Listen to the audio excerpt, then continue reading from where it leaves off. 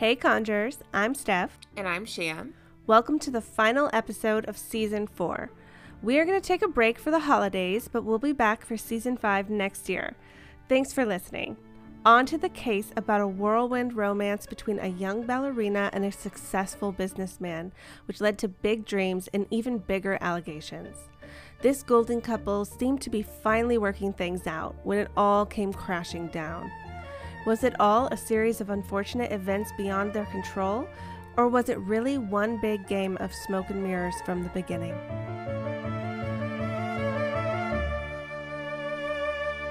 In August of 2016, 24-year-old Ashley Byers was working for the Trump campaign in Sarasota, Florida, appealing to the evangelical voters and hyping up crowds at rallies. She wrote in her journal at the time about traveling on Trump's private jet while he showered her with compliments, calling her things like his little bombshell and his little girl. Aside from her work in politics, Ashley was a ballet dancer and swimsuit model. She had previously been a featured performer with the Maryland Youth Ballet. She wasn't famous by any means, but she was known as a, quote, good and well-trained dancer. At a 2016 Republican Party fundraiser, Ashley met 54-year-old widower Doug Benefield and sparks flew. Doug was from Charleston, South Carolina. He was a handsome and charming entrepreneur, Navy veteran, and consultant for some major technology companies as well as the U.S. government. Doug immediately thought Ashley was the most beautiful and most amazing person he had ever met. The two bonded over their shared conservative values and the love of the Second Amendment. She impressed him right away when she revealed she had guns on her at that dinner, in her purse as well as in her bra. Doug was deeply religious, and he and Ashley found they had their Christian values in common as well. The next day, Doug had to leave the country for a few days on a business trip. They texted constantly while he was away, and by the end of that week, when he returned, they were already saying, "I love you." I can't imagine bonding over your love over the Second Amendment, or being so obsessed with it that you're carrying one in your bra. I didn't even think you could fit one in your bra. Maybe she had a custom bra made for it. I don't know. I don't understand the obsession with guns either. Well, I can already tell I'm going to have a tough time understanding most of this couple's choices. Well, 13 days after they met, Doug reached out to a pastor friend of his, Tripp, and begged him to marry them. Tripp wasn't thrilled about the idea. Doug had already been married a couple of times. The first one ended in divorce, and his second wife, Renee, had suddenly died only 9 months before he met Ashley, of an undiagnosed heart condition. His 15-year-old daughter was still grieving the loss of her mother as well as the trauma of being the one to find her mom's body.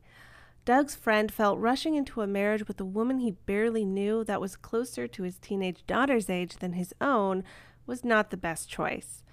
It didn't matter, though. Doug and Ashley were determined, and the two were married in a tiny impromptu ceremony with no guests.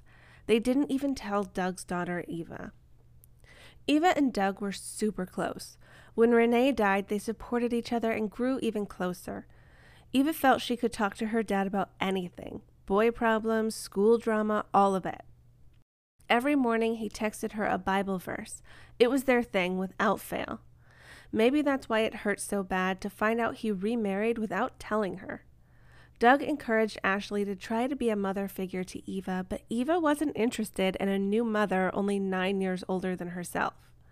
The situation got even more tense when Doug allowed Eva's friend Sydney to move into the house with them. 2 teenage girls and a new young wife he barely knew was a recipe for disaster. Ashley felt insecure, telling a friend she felt like Doug would choose Eva over her every time, and she just wanted him to choose her. During one very heated argument between Doug and Ashley, Doug snapped and fired a gun into the ceiling out of frustration. He immediately regretted it, but it didn't seem to faze their relationship at all. Okay, 1, using any form of weapons during an argument is a red flag. 2, if you have to hide your marriage from people like your own children, maybe even you know it's not the right thing to do. And 3, I understand spouses coming before kids, especially in Christian culture, but girl, you just met this man. He barely knows you. I agree. Also, this girl's mom just died not even a year ago. She needs her dad, and I would hope he would be there for her over some random woman he just met. It's already giving not meant to be, but carry on. 2 days after the gun incident, Doug and Ashley threw themselves a lavish formal wedding reception, complete with guests this time. The newlyweds also launched themselves into a risky new joint business venture. Ashley had always dreamed of starting her own ballet company. Doug encouraged her to start it right there in Charleston, South Carolina, which isn't exactly known for its dance scene. They hired ballet master Michael Wise to train the dancers. They talked a big game about big money, saying they had $10 million secured from backers. Ashley had a unique dream of creating a more inclusive ballet, having dancers of every shade, color, and body type. She wanted to break the mold of tiny white ballerinas, and people loved the idea. They named their new company the American National Ballet. Ashley and Doug were there for the auditions, and the majority of the dancers they chose were like Ashley in that they had drive and passion, but hadn't been given an opportunity. Dancer after dancer proudly posted to social media that they'd joined the American National Ballet.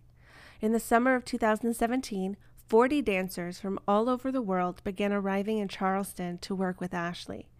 From the first meeting, they realized what they'd been promised wasn't exactly true. They had been told a state-of-the-art dance studio was being built right next to the apartments the dancers would live in. But when day one arrived, Doug was scrambling to find a facility to borrow. On top of all of this chaos and confusion, the dancers were having trouble getting paid. Their checks were often late if they arrived at all. Doug was scrambling to meet the company's obligations. When the dancers would demand answers regarding their paychecks, he would run down to the bank and pull out cash to give to people. Handing out last-minute wads of cash didn't exactly inspire confidence. The dancers demanded to know where Ashley was. She was supposed to be running the show.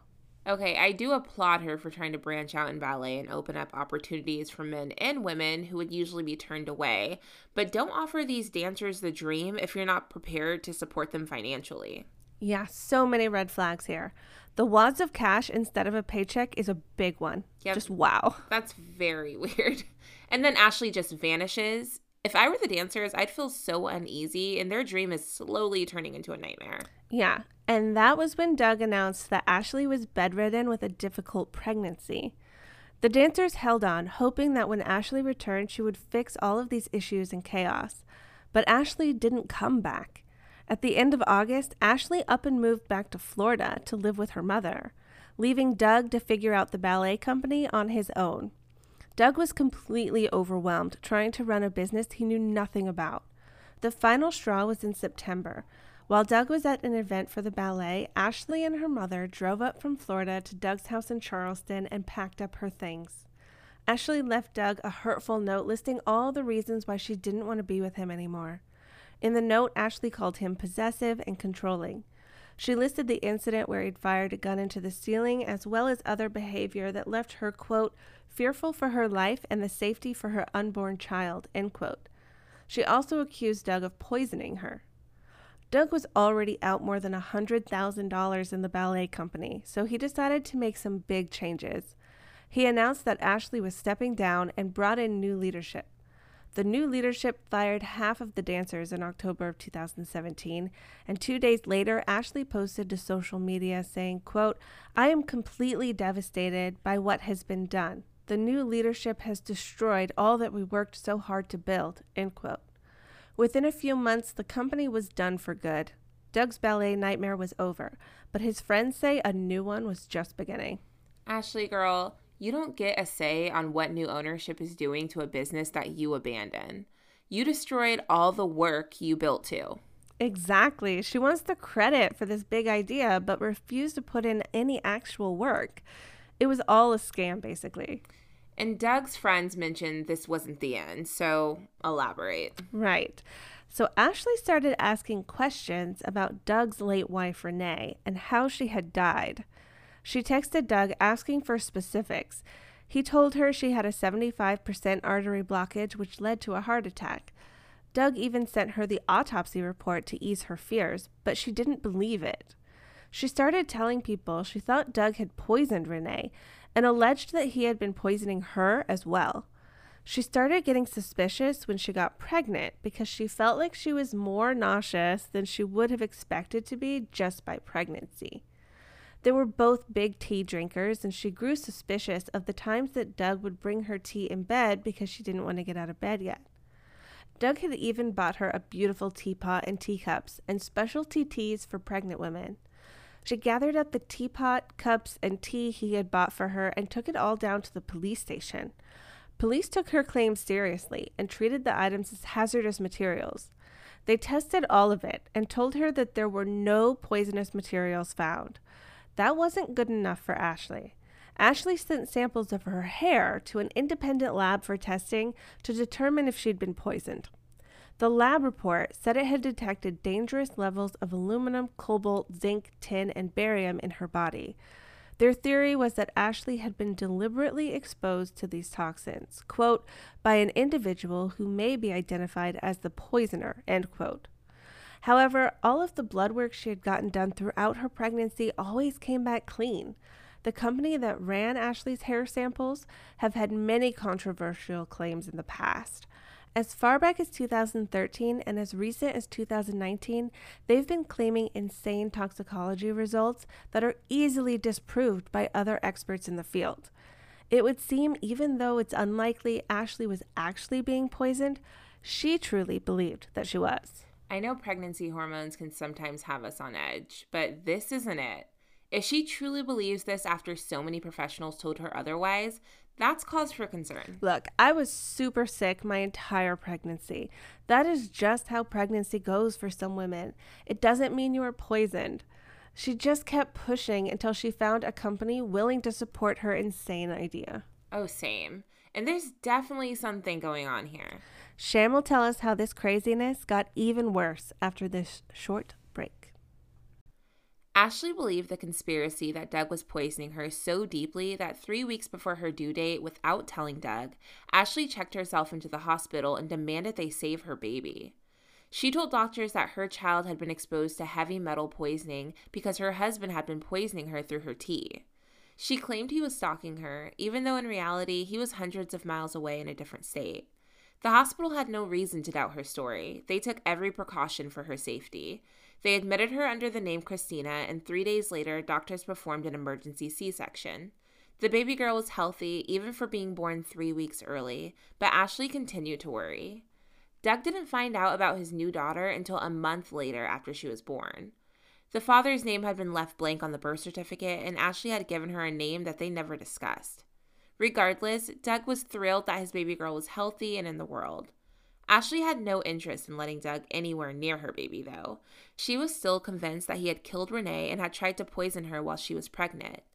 Ashley signed herself up and her tiny baby for hyperbaric oxygen therapy. Typically, this therapy is used to help scuba divers suffering from decompression sickness or firefighters with carbon monoxide poisoning. Ashley believed it could remove the toxic metals from their blood. Every day for 26 sessions, she took her baby for treatment.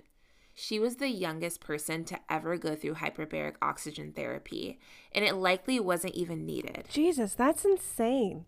I understand that she was scared and really thought that this was happening to her, but she's putting her newborn baby's life in danger with those treatments. I honestly don't understand why she was allowed to put her baby through those treatments in the first place. There was nothing on record from health professionals to back that up as being necessary. That's so weird. Does she calm down and settle into her new life as a single mother eventually? Well, Ashley and her mother couldn't let it go and live their lives hundreds of miles away. They went as far as harassing Doug's daughter Eva, trying to convince her that her dad killed her mom. They told her that they feared for her safety, but she refused to listen to them. From Florida, Ashley repeatedly called CPS on Doug, and Eva was frequently questioned about how her father treated her. He was a wonderful father, and she hated that Ashley was putting him through this out of spite.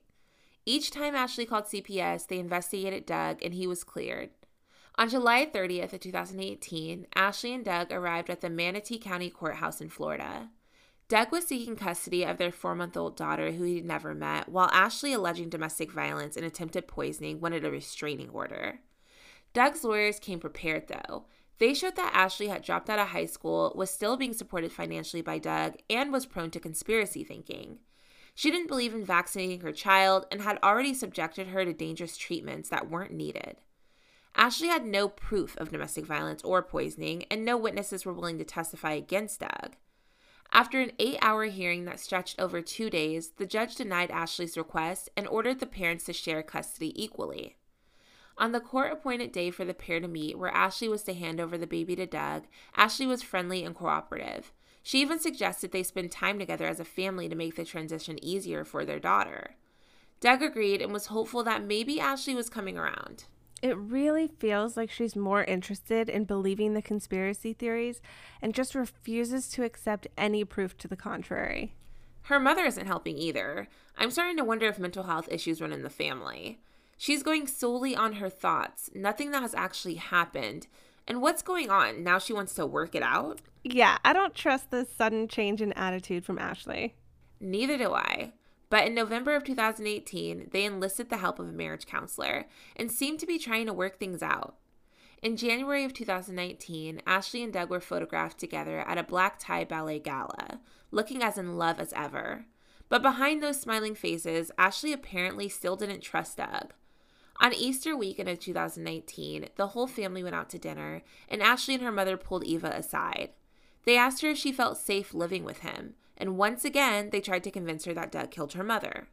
They also told Eva that her dad was going to kill Ashley and her mother too.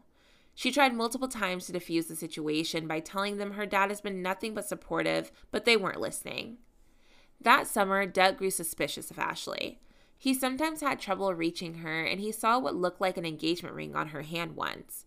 He secretly placed a tracking device on her car and hired a private investigator, who told him that Ashley was seeing someone else. Ashley and Doug broke up again, but this time the separation was his idea. Even though he was hurt, he still hoped to work things out with her and become a family again. Even as Ashley continued to fight for full custody, Doug thanked her over text for being an amazing woman and for giving birth to their precious baby. He forgave her for the affair and begged her to drop the poisoning accusations. This is such a toxic relationship. They really need to just share custody and forget about each other in any other way. This case is weird for me because she's clearly suffering from some form of mental illness. But let's not forget, he shot a gun into the ceiling during an argument. I almost want to remove the kid from both their care. It's definitely not a good environment from either side. Let me guess, they continued their yo-yo relationship. Oh, you know it. In May of 2020, 2 months into COVID lockdown, Ashley appeared to have the change of heart Doug had been hoping for. She texted Doug and said she wanted to talk about getting back together. They started going on dates, and it seemed like they were trying to do things right this time. Ashley even suggested they move together to Maryland, where Ashley had grown up, and where Doug was starting his new job for a fresh start. Doug's lawyer cautioned him to be careful. Ashley's last attempt at legal action against him for poisoning allegations had recently been dismissed, so she could no longer use it in the state of Florida, and his lawyer suspected Ashley was up to something. She wrote to him on August 31st saying, quote, "It has long been my belief, sorry I know you don't want to hear this, that Ashley could be using this opportunity to forum shop, looking for a new jurisdiction and a new judge to whom she could restart this story since she had no luck in Florida," end quote. Doug responded that he has the same concern and he didn't fully trust her, no matter how much he wanted her to change. Despite his suspicions, Doug rented a U-Haul and messaged Ashley on September 14th, saying, and I quote, "With sincere heart and love and excited to begin the next stage of our shared journey," end quote. On the evening of Sunday, September 27th of 2020, Ashley and Doug were together at Ashley's mother's house in Florida, packing up her things. A custody hearing was scheduled for the 30th, and then they would leave for Maryland and their fresh start together. A psychologist's evaluations of Ashley and Doug were going to be released at that hearing. What Doug didn't know was the evaluation showed how different their mindsets really were. The psychologist intended to tell the judge that Doug was determined to make their marriage work and eager to make Ashley happy. But Ashley had no interest in reconciliation and wanted nothing to do with Doug. Exactly. Ashley's playing some kind of game here. Oh, for sure. I mean, it's not super obvious, but he should have held out on moving forward with her until after that hearing. How did Ashley expect to get away with her act of starting a new life with Doug after all that came out in court? Doug was about to find out that she'd been playing him. Well, Doug would never discover that Ashley was only pretending to want a life with him. Around 7 p.m. that Sunday night on September 27th of 2020, Ashley's mother took her granddaughter to a nearby park so Ashley and Doug could be alone. Not long after that, a neighbor of Ashley's called 911 and reported hearing gunshots. When the sheriff's deputies arrived, they found Doug on the floor of Ashley's bedroom, bleeding from his leg, arm, and chest. He was still alive but unable to speak. He died an hour later at a nearby hospital. At the scene, police found a stray bullet on the floor and 2 more lodged into the wall. Ashley told police that she acted in self-defense. She claimed Doug attacked her and she was forced to shoot him to make him stop. Investigators determined that Doug had been shot twice from behind. He was shot once in the leg and once in the arm, and the bullet traveled into his chest cavity.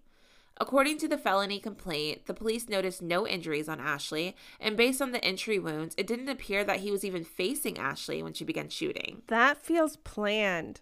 Who takes a baby to the park that late at night? I think Ashley and her mother had a plan to get the baby safely out of the house so she could kill Doug.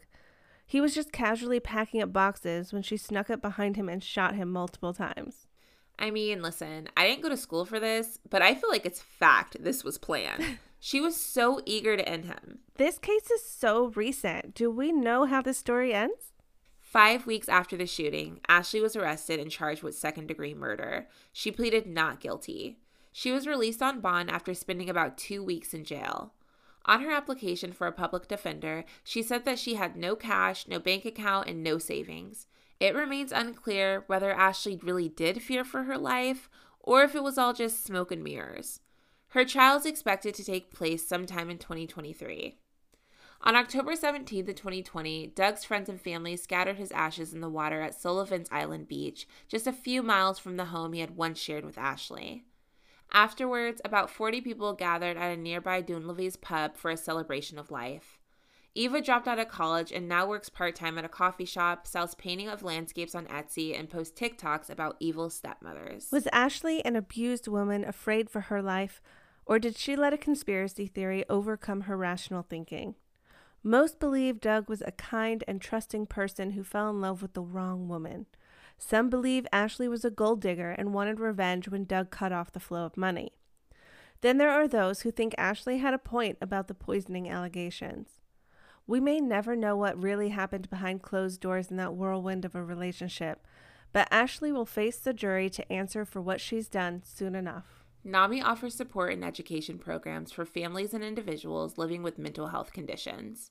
NAMI recognizes that the key concepts of recovery, resiliency, and support are essential to improving the wellness and quality of life of all persons affected by mental illness.